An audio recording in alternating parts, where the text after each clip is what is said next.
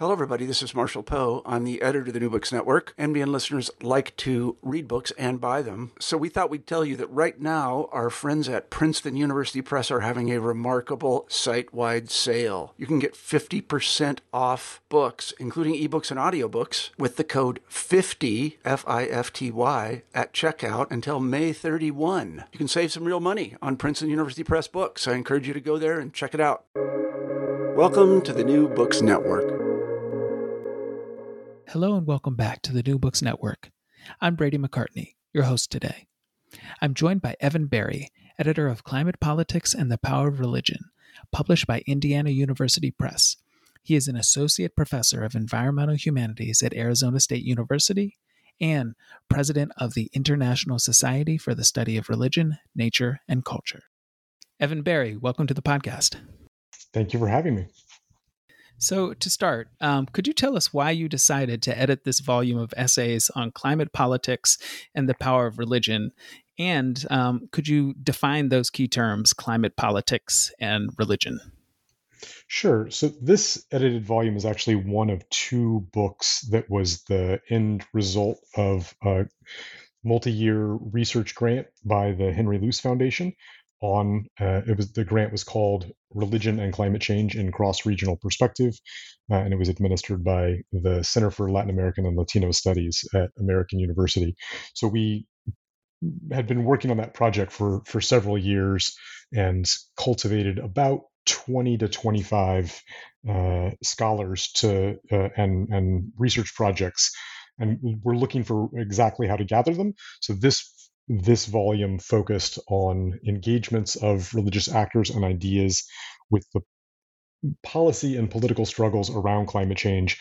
The other focused more directly on lived experiences of people in communities affected by climate change and the role of religion in shaping and it's an intersection with their experiences of climate impacts.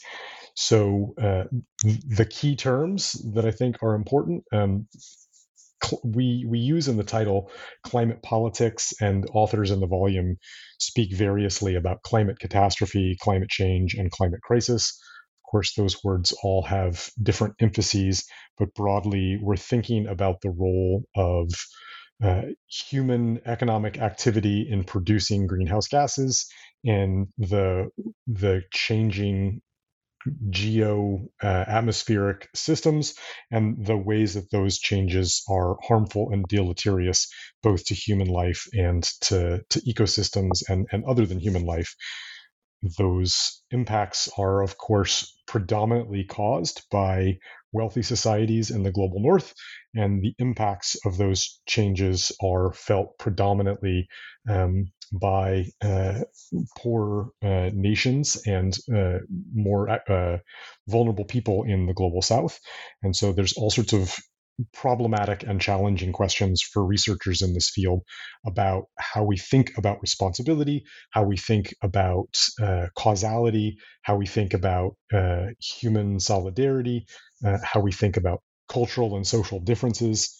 And so the volume targets those questions in particular as we think about climate change as, of course, a global problem, but as a problem that's understood and received and debated in very different terms in different parts of the world, and thinking specifically about how religion plays a role in shaping the distinct nature that those different sets of debates have. Okay. So you write, quote, "The climate crisis is a spiritual crisis." So you're a religious studies scholar. I would also describe you as a scholar with many other backgrounds, but I know you as a religious studies scholar. So why do you believe this to be true, that the climate crisis is a spiritual crisis? I think one of the things I like about that phrase, or about thinking about climate change as a religious or spiritual crisis, is that there are multiple layers of meaning to that. So on the one hand, I think the climate crisis poses challenges to the kinds of traditions that have traditionally been thought of as religions, that thinking about nature and the environment, and as part of a system in which humans are participants but are not fully in control, destabilizes many of the theologies that have been dominant over the last several millennia, right? There are sort of some assumptions about what human beings are and how they relate to their environments that are relatively typical across Holocene traditions. And the Anthropocene brings those traditions into crisis. There are other ways that climate change is a spiritual crisis, in that it asks us questions about where we are, where we're headed as a society, what our futures will look like. It has an eschatological quality to it that remains unanswered. And spirituality and religion are an important part of how people, both individuals and groups, navigate those unknown and indeterminate futures. So the title of this volume is Climate Politics and the Power of Religion. I can imagine some listeners wondering, like, what do climate politics and religion have to do with each other? I would also imagine you've had to answer this question both for yourself and for others. So how do you answer that question? How do you explain the various connections? Yeah, I get this question a lot in my work in general. I've gotten it in many different ways and shapes over the years. I think climate politics is a discrete sub area of environmental politics. An important part of it is about the way that multilateral institutions are grappling with the climate crisis and the role of national governments in contributing to those international streams. Religion plays really important roles, both in terms of shaping how individual nations participate in international negotiations around climate change. So, for instance, you can't really understand how the United States comes to the particular kinds of positions that it does in the United Nations Framework Convention on Climate Change without understanding how our politics in the United States are fragmented in many different ways, but especially around religion, religious difference, religiously inflected ideologies. The same is true in other nations. I would name as a key example in India, where the BJP is a distinctly and specifically religious actor, and that shapes how that party responds to climate change on the international scale. There's also a really interesting set of debates around how climate change is understood and responded to inside of nations. So the politics at the national level are also sort of curiously and distinctly shaped by religion in lots of different parts of the world. We might look at a country like Trinidad, where fossil fuels are a really important part of the nation's economy, petroleum production, and national level politics are, like the United States, structured around a set of religious differences and that intersect with other kinds of difference, but you can't sort of take apart and fully separate how environmental politics works from the way that religion influences politics more broadly. So the book is a series of case studies that dive into the different ways those things cling together across different nations. So, to sort of drill down into, I guess, the religious and spiritual side of this book. So how have the impacts and sort of the ongoing threat of climate change already created or will create new material conditions, new political realities for religious communities, religious peoples, religious actors? And how is climate change already shaping the lived experience of religious peoples? You've obviously started to allude to it, but maybe we can flesh it out a little more. Yeah, in order to answer that question, I'd like to back up just a bit to say something about how the research project that generated this and a second edited volume called Understanding Climate Change Through Religious Life Worlds. That was edited by David Haberman and is also University of Indiana Press. The project envisioned that there are three distinct ways of articulating and researching the religion climate interface. That one of them has to do with how religious actors, understood in a relatively conventional and traditional sense, act in relationship to climate issues and how they engage in climate discourses.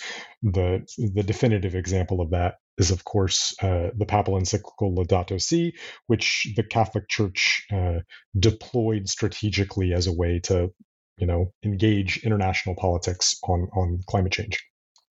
A second way to think about the religion climate change interface is to look at how religious discourses and ideas are embedded in the way different cultures think and talk about the environment. So, how words like nature or creation or stewardship may or may not be salient in different kinds of contexts. Religion is sort of always in the background of how human communities think about nature and the environment, or at least the tools of scholars of religion are uniquely significant for uncovering and thinking about how those cultural articulations of nature work.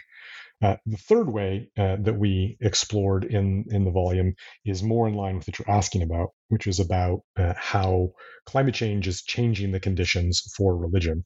So I think there are a whole bunch of different ways to answer that question. And one of the things I enjoy about the volume is that our authors took that in really different directions.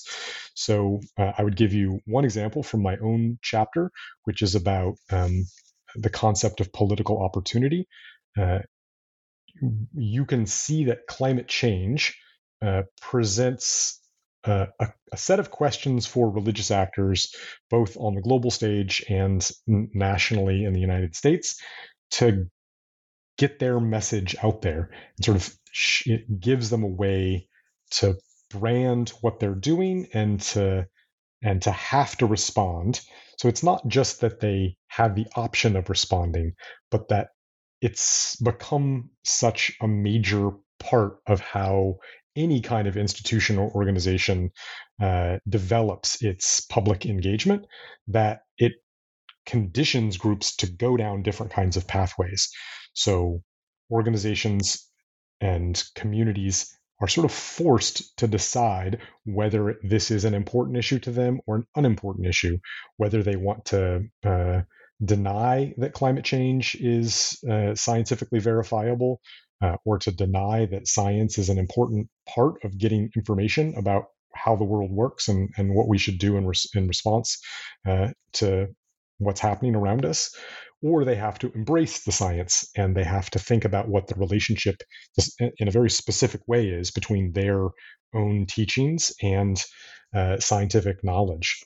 So in the case of the Catholic Church, again, it's not irrelevant that in the decade or so leading up to Pope Francis's encyclical, the Catholic Church had been in perennial crisis about things like sexual abuse, corruption in the Vatican Bank, declining participation and affiliation with the church.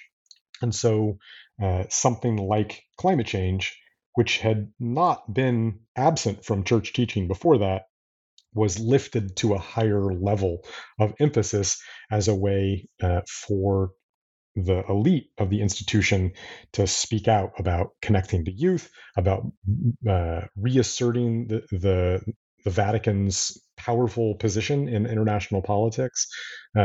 So there's all sorts of ways that climate change sets conditions through which religious actors have to rethink where their place is in the modern world. There's also, I think, a more granular way to talk about how climate change changes or affects religion, and that's to look at the local places where religion is lived and practiced and experienced. A number of cases, both in this volume and its companion, point to pilgrimage sites or local places that are undergoing rapid ecological change or degradation. And local people have to respond to that when young people have to move away because the agricultural jobs that have been a community staple for generations are no longer sustainable, and they have to move to cities or to other countries to make their livelihoods. There aren't young people to learn traditions and rituals. When a glacier is the object of veneration or the site of pilgrimage, as it is in a number of places in both the Andes and Himalayas, when those glaciers retreat or melt or are unstable to the point that it's not safe for humans to walk on them, those traditions, those pilgrimage sites change. And so how communities adapt to that is important as an object of study and knowledge and of contemplation about what's being lost through the climate crisis. I think a lot of times the way we think about sea level rise and ocean acidification is very rational and utilitarian. Fishing stocks will be depleted. Cities will have to pay more money to have infrastructure that allows them to adapt to rising sea levels, and those ways of thinking about and talking about climate change, especially in the media, fail to capture something about the lived experience and the cultural violence that's being done through atmospheric anthropogenic climate change. Thank you for that. I would also recommend to our listeners that they listen to earlier interviews I've done with Todd Lavoisier on his book, Climate Change, Religion, and Our Bodily Future, and Robin Globus Feldman and her book, The Gospel of Climate Skepticism, because I think, Evan, you have helpfully pointed out that religions are not uniformly going, quote, green or the reverse. They are not, skeptical of the science, again, uniformly, right? There's a lot of different responses from various traditions, and even within a tradition, there isn't necessarily uniformity. Absolutely. Those are both great books. Agreed. So again, drilling down into the connection between religious engagement and sort of maybe environmental politics more broadly. So where, how, and under what conditions is religious engagement with environmental politics possible? I think we can assume that it's possible, in any setting at any time. But I think your book suggests otherwise. Yeah, I take that to be sort of the primary question that's posed across all of the chapters in the books. There is, as you say, an assumption that religious engagement is always possible, and I think that assumption is attached to a set of propositions about what counts as religious. So religious groups and actors are a certain kind of social or cultural entity that have beliefs about the world, and they can bring those beliefs to bear on any different issue, and that those beliefs can be articulated and are relatively stable. And that's not exactly how religious engagement in politics around any issue works. And I think one important part of this is that because climate change is such a broad international universal issue, that it allows us an opportunity for those of us who are interested sort of generally in how religion is engaged in public sphere issues to think comparatively about where religion does show up and where it doesn't, and why not. So I'll point to a particular chapter that I really like on this point. That's David Buckley's chapter about the Philippines. I think offhand it's chapter 2. And he is writing about the role of the Philippine Bishops Association, which is relatively powerful and influential in politics in the Philippines, and these are so it's documenting how the Bishops Association was engaged on this issue, especially in the early years of the Duterte administration, which was also in the years immediately after the publication of Laudato Si. So important and powerful Catholic institutions had a sort of heightened incentive to engage around climate change. The Philippine Bishops Association has a long history of speaking out and acting on environmental issues generally and climate change in particular.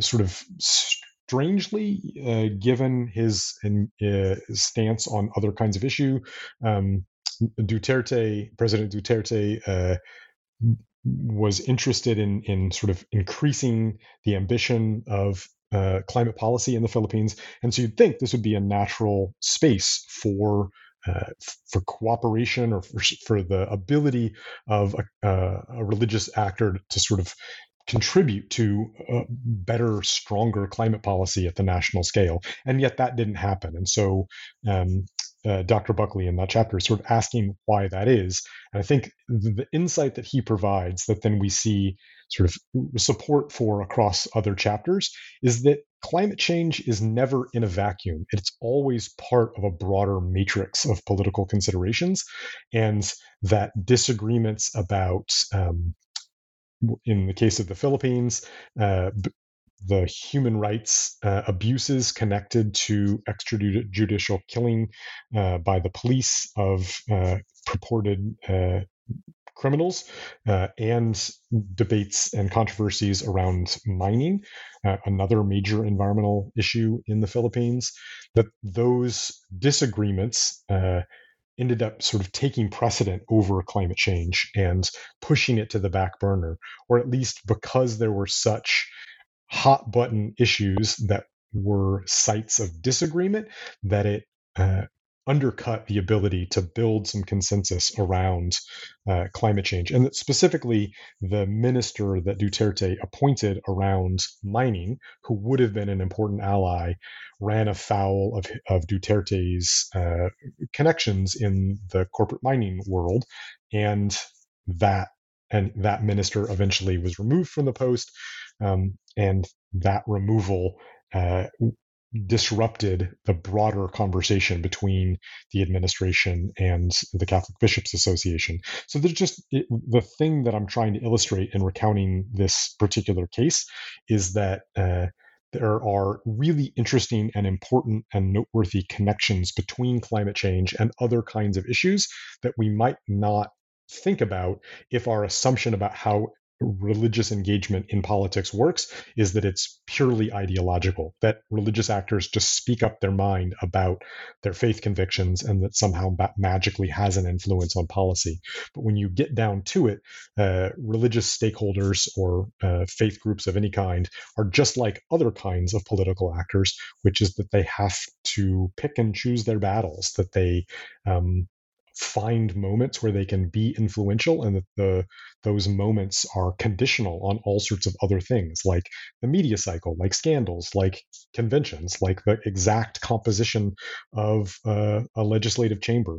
So those really more fine-grained details matter a lot more, and that it would, I think, behoove scholars of religion to pay attention to that kind of stuff, as opposed to just thinking that the reified ethical systems that are not articulated through politics and policy of a religion are the only thing that matters. That in fact, religions are political actors.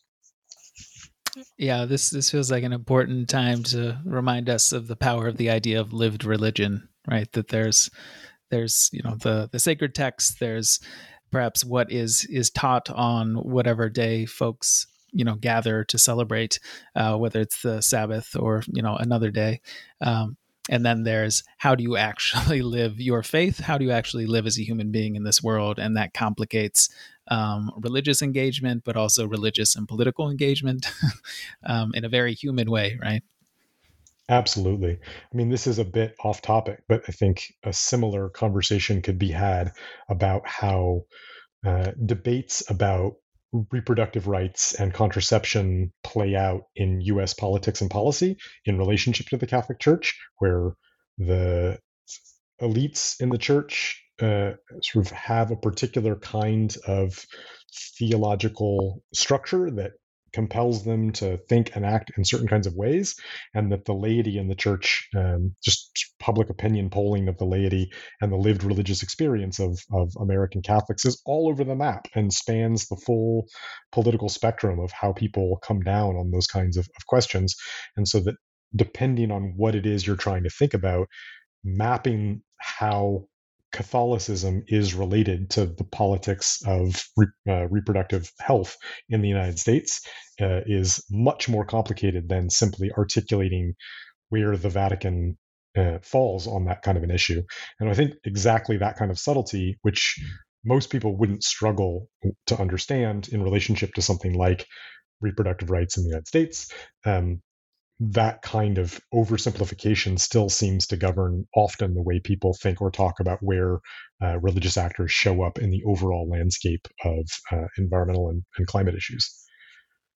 Absolutely. I come from an Irish Catholic family, and long before the Vatican and the Pope signed off on birth control, my family started using it after many generations of 11 or 10 children and, challenges and keeping all of those children alive and healthy and fed, etc. So yes, there's definitely a difference between the lived religion and what the Pope says from one day to the next, or even what the priest of your congregation says. So absolutely. So you mentioned the Philippines, and I wanted to sort of bring up a very political idea, but also sort of this variation idea that you reference in your introduction. So you referenced the resurgence of populist nationalisms, but also sort of a renewed enthusiasm for the quote unquote green left in Europe and the Americas. So obviously there's different responses, different political responses to climate change. And I'm wondering, what role do you think sort of climate change, however it is understood in these different contexts, like what role is it playing in sort of the formation of sort of new political alliances or new political sort of belief systems? Yeah. Well, so let me make sure I understand your question clearly. Are you asking about those kinds of new political possibilities and their relationship to religion? So there's both the new political possibilities, and I suppose I should look closely again at your language. You also say a renewed sort of enthusiasm for the green left, at least in Europe and the Americas. So just wondering, like, what role climate change is playing in either these resurgences or perhaps in new political formations, and whether that is directly connected to religion or not. Sort of the political side of this, if it is separated, seems significant, because I don't think that sort of the politics of climate change is sort of, I don't think it like naturally maps on to sort of liberal politics in all settings, right? Like there's certainly settings in which sort of green politics has led to the rise of like the eugenics movement, for example. So it seems like you were starting to get into it in this introductory chapter, how sort of there's some unexpected directions that climate change is taking different sort of political traditions, whether, pre-existing traditions or perhaps new formations. Yeah, so the research project that preceded the one that is the basis of the volume we're discussing was more specifically focused on Latin America. And from that, along with my colleague Rob Albro, we edited a volume called Church and Cosmovision. And sort of the takeaway from that volume is that in many different national contexts in South America in particular, Latin America more generally, there are sort of unexpected and intriguing new alliances between Christian groups, predominantly Catholic groups and indigenous communities, and that those alliances are built on the political terrain around the environment and sustainability. And those wouldn't necessarily have been alliances that would have made good sense under or during the sort of authoritarian era of the 1960s, 70s, and 80s, where debates were more focused on economic development and political infrastructures.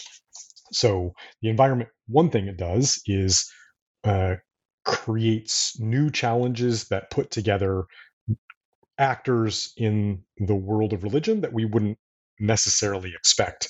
So I've written separately about this in other places as well.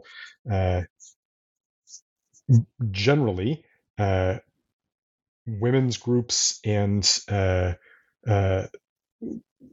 organizations from the global south that were focused on sustainable development and the Vatican have not didn't used to be tightly allied because of the Vatican's stance on reproductive health, on the rights of women, on education for girls, that it was not sort of where they want where those kinds of organizations wanted it to be. But in the post climate change, or in the era of climate change, those kinds of alliances are undergoing a major transformation. So there's sort of a strange bedfellows quality to all of this. But I also think there's other interesting kinds of dynamics around climate politics where attention to religion helps us see things more clearly. So one, we might notice the way in which rights of nature movements, which largely developed out of indigenous claims and indigenous social movements that were articulated in green tribunals and constitutional amendments in places as different as New Zealand and India and Bolivia. Those kinds of movements are now taking on a secular character as they get sorted out through the courts and get taken up by green organizations of various kinds to try to champion environmental protection in different national contexts, even while those laws themselves have a sort of cultural history that can't be called totally secular. Another way we can think about all of this is that the rise of the green left in both Europe and the Americas also can't be disentangled from broader conversations about secularization. It's really difficult to think about parliamentary politics without sort of connecting the bifurcation of nationalist right-wing parties that often have some sort of connection to ethno-religious nationalism, and the kinds of alternatives that are being imagined that are often not just on an economic left, but a sort of social left that incorporates both ecological considerations and broader ideals about multicultural inclusion. So that marriage of sort of a pluralistic multiculturalism that sees itself as secular and also posits a sort of optimistic view of what is possible, as it's those groups are in tension with the rising tide of populist nationalism that we see sprouting up in Europe, in the United States, in the Philippines, in India, in Brazil, all over the world. Yeah, all over the world. I think that is something I've learned over the last 5 years. You know, it's very easy to sort of narrow your scope and think about your particular context or your national context. And these movements are definitely, finding shape all over the world in lots of different ways. But there are definitely discrete connections that we should pay attention to. And I think people who are interested in religion generally and religion and the environment specifically have a contribution to make there, because many of the populist nationalist movements around the world are both sort of have a revisionist traditionalism around religion. They imagine some sort of homogenous ethnic belonging in which gender norms are reified in a way that they probably never actually ever were, and those movements are often quite skeptical about climate change and other kinds of issues that the best available science would want us to think progressively about. So if you see that connection between the denial that anthropogenic impacts are negatively affecting the climate and debates about gender and sexuality, and you can see that that connection more clearly if you're thinking about those movements not only from the perspective of religion, but of religion and the environment, and if you're doing it comparatively. So I think even though that's not a major focus of this volume, those of us responsible for bringing it about are trying to build a foundation of knowledge that emphasizes the importance of seeing that matrix of connections for making knowledge about religion valuable for social progress. So, building off of this sort of secularization idea, you note that there is, in your view, a secular bias within the scholarly literature on environmental politics. So I'm wondering why you think that is. What accounts for this bias, and how does this secular bias, if we can see that there is one, shape environmental politics and policy action? Yeah. I mean, one way of thinking about this is that there is a secular bias in political science generally, that the sort of emphasis on realpolitik and the emphasis on identifying powerful actors and following the money, those are all really important factors in thinking about how politics works in the United States and beyond.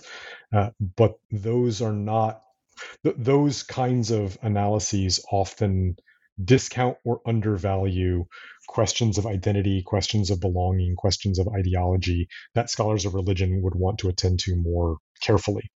And wedding those things, I think, can be really powerful. So I'm not arguing that sort of quantitative measures of political influence are irrelevant, but that being able to think in your analysis of how the debates on any kind of political issue, climate change included, play out, need to be able to attend to these very difficult to articulate features, like how people's social identity and location informs where they give money to. I mean, how would you ever understand something like the National Rifle Association or belonging in Greenpeace without being able to articulate a person's location in ways that are connected to religion and spirituality? So I think there remains a great need to do that kind of work. I guess I would leave it at that. Yeah, I would note that I see myself as an environmental studies scholar, but I am currently working within a religion and a history department, and that's partially because in sort of the environmental departments, I would have naturally sort of sought out. There was this sort of scientific element that didn't necessarily allow for conversations about, say, religion as sort of a societal factor that was of great import to, climate change or environmental politics. So that dynamic, I think, at least in the United States, in the way that sort of environmental studies programs, for example, were shaped and developed, that might have something to do with this, at least in this smaller academic world. Yeah, in environmental history generally, and maybe environmental studies more broadly, there's kind of a strong materialist bias that economic conditions, that people's livelihoods, that ecological change, that those are critical driving forces in in social and political spheres. And that's true. And those things are always already connected to religious and spiritual dimensions. Yeah, absolutely. I think maybe our issue is that we, in an attempt to say something new about a specific thing, we sort of disaggregate these overlapping issues. Yeah, exactly. Yeah, because there's so many connections, obviously, as we've been highlighting throughout this interview, and as you have highlighted through this volume. So what do you think the major contributions of this volume are? You obviously highlight the conclusions, but conclusions and contributions, they sometimes map onto each other, but not always. So maybe the major contributions and also the conclusions, maybe speak about them separately. Sure. So for contributions, I think that this volume helps open up new possibilities for research about how religion is relevant in environmental contestations. And I would say more specifically that it helps better position emerging scholars who wish to do research of this kind to think about how religion is attenuated in particular cases around environmental issues. I think in the study of religion for a long time, there has been a pressure. Uh, Maybe this comes from older models of thinking about world religions that we need to be able to think broadly about how a particular religion matters, or what the standing of a particular religion is vis-a-vis a particular issue. So where are American Protestants on environmental issues? And that scale just doesn't quite get it right. So by putting by doing the work of getting into the weeds a little bit about how religion comes to matter in particular places around the same issue, and how that looks different because of the contexts where it comes to matter, I think we're providing tools and examples about how to get into the weeds to better understand that. And I think one reason that's important is that it's not just knowledge, that, as I was saying earlier, that by getting down into the fine-grained details about how people at local and national levels are thinking about climate change, responding to climate change, being impacted by climate change, being forced to rely on their cultural traditions, or being compelled to transform those traditions to respond to the kinds of challenges they're facing. By getting down into those details, I think we do a much better job of humanizing the climate crisis. I so often see reporting in the mass media about climate change that even if it is about how a person's home was lost to a wildfire, um, those are sort of universal qualities, right? Every people in an ideal world have homes, and when those homes are lost, it's sad. But there's no particularity to that.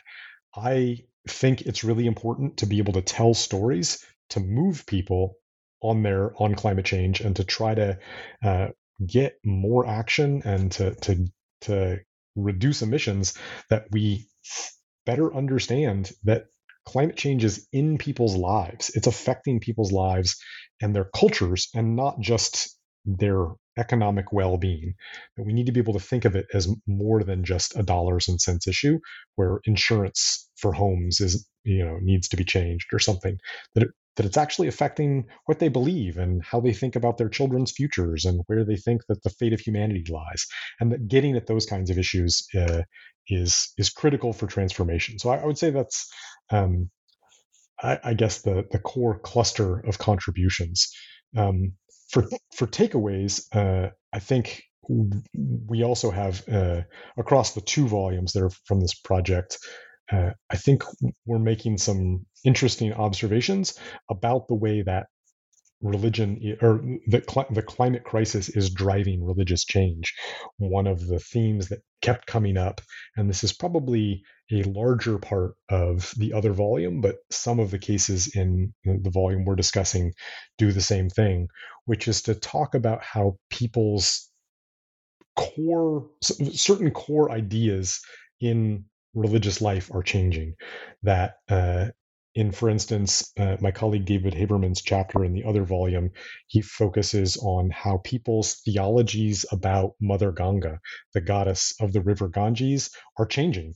That where she was once a nurturing maternal god, there are larger and larger swaths of people who would say that she has become angry or enraged or is acting vengefully towards humanity. So there are major transformations underway. And I think that as a takeaway, being able to think about how religions are not stable objects that act on the world of politics and the environment, but rather that there's a dynamic exchange between these different spheres, and to be able to track that in ways that attend to the specific places where scholars do work. I think that's an important next step for the field more broadly. Yeah, I think that's an important point, that religions are not static from sort of era to era, or again, even within a particular tradition at that same point in time. It seems like such an obvious point, and yet I find that some people just assume that beliefs are constant, from one era to the next, and that's just not so. It is the thing that we have to emphasize in every 100 level religious studies course we teach, and apparently also a kind of conversation that I think we could do better at having in the study of religion when we're trying to engage our peers in other disciplines that are also interested around the cultural dimensions of climate change. Okay, so I have two final questions. They are related to the content of this volume, but could be considered a little bit tangential. But I think they are important to ask since I have such an expert on the line with me. So Evan, I am sure you are aware that there are mainstream political actors and journalists, as well as academic scholars, currently arguing that so-called believers in climate change have constructed a new climate change-based religion, or at least a social phenomenon that resembles a religion. So how do you think about this notion? Like, is there any validity to that claim, even though, sometimes it comes across as sort of a diminishing claim of those people? Yeah. So what's fascinating about this question, and it's a question that I have a few friends that I've talked about this with for a very long time. There is the same observation can be made by scholars of religion and by critics of environmentalism about the religious qualities of environmental concern.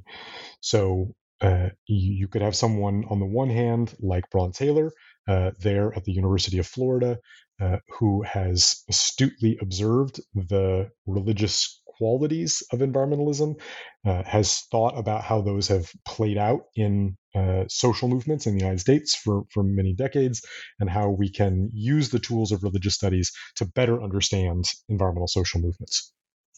That is excellent and important scholarship, and I have no objection to noting.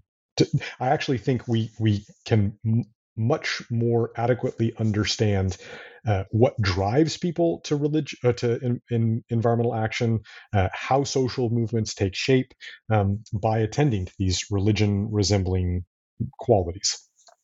But at the same time, it's ironic and troubling that maybe the group that has most successfully latched on to or independently come up with the same idea are a particular kind of anti-environmental conservative who wish to use that religion-resembling argument to try to paint environmentalism as a heresy against some other form of religiosity, to use it to invalidate it.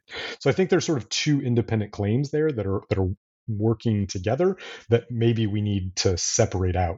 So the one is, does environmentalism broadly have religion resembling characteristics? I think the answer is unambiguously yes.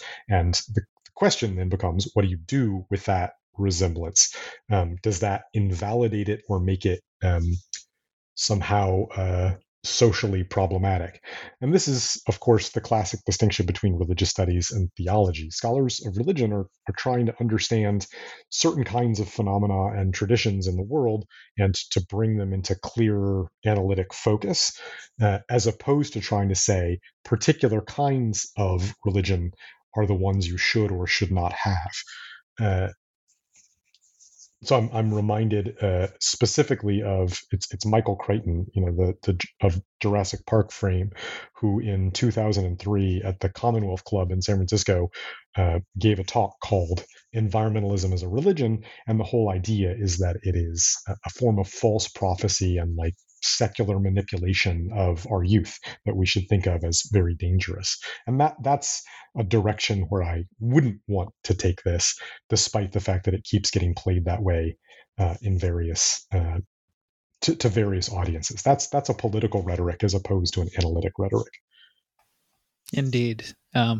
I will say, though, I've recently Googled climate change as religion. And of course, the first links that come up are more this sort of anti-environmental conservative approach rather than sort of a religious studies approach or another approach. Yes. So, yes. That's because the right-wing political infrastructure in the United States is much more media savvy than, say, the academy. 100%. And perhaps that explains a lot of the reason we are talking today. So you were currently correct. I believe I'm correct in saying this. I know that presidencies pass on and Lisa Sedaris will soon be, but you are currently the president of the International Society for the Study of Religion, Nature, and Culture, correct? Yes. Yes, I thought so. Okay. So Dr. Sedaris will become president, I think, in the spring of this coming year. Okay, wonderful.